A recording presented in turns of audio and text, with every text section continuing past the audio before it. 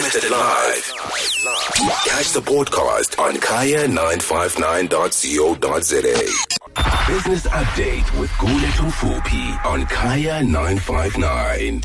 Gugulethu Mfuphi, this is a big deal for South Africa. So they are hoping to, of course, exit FATF's grey listing this year.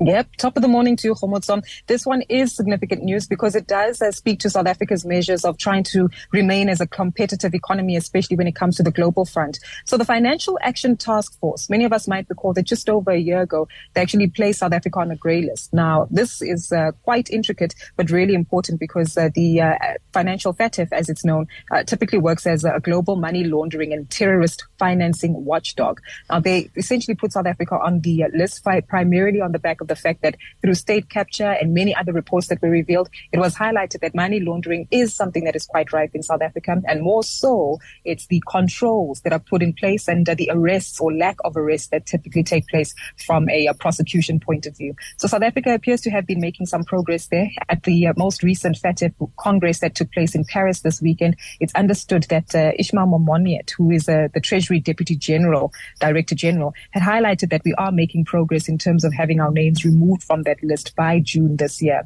If that is the case, it does mean that investors will look at us more favorably, business opportunities and investment will probably flow. And of course, on the back of the budget speech, hopefully this does sit us quite nicely and positively when it comes to credit ratings agencies. But just to show how seriously FATF is taking this, Khomotso, I just thought it would be incredibly interesting to add that two other African countries have also been added to the grey list now. Kenya and Namibia, we understand, have been added because the FATF does see that there is an inadequate approach to actually curbing money laundering within those countries. Wow, interesting times. We'll see.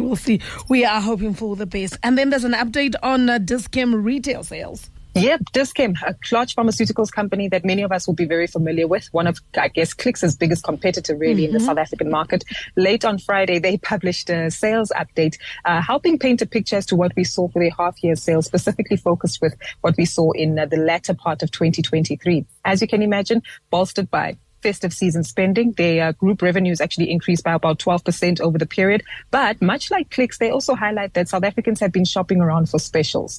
And this primarily speaks to the baby products promotions they've had, including on diapers and wipes. So it does seem as though we as South African consumers have become a lot more critical in analyzing where we can get special discounts from and how to actively participate in them. They do also highlight, though, that it still remains a very challenging environment in South Africa. The cost of load shedding and, of course, looking at inflationary pressures does still weigh heavily on the business as well as its costs. Oh, fantastic. How are we opening up this morning? This morning, the markets will open up from 74,213 points. Hopefully, if the buoyancy we see from international stocks like Nvidia, based in the US, continues, then hopefully today will also be another positive close for the all-share index. Currency-wise, though, we are weak. 19.31 is where we're trading to the US dollar, 24.46 to the British pound, and 20.90 against the euro.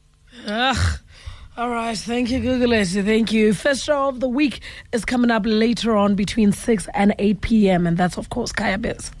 Business update with Guletu Fupi on Kaya 959. If you missed it live, catch the podcast on kaya959.co.za.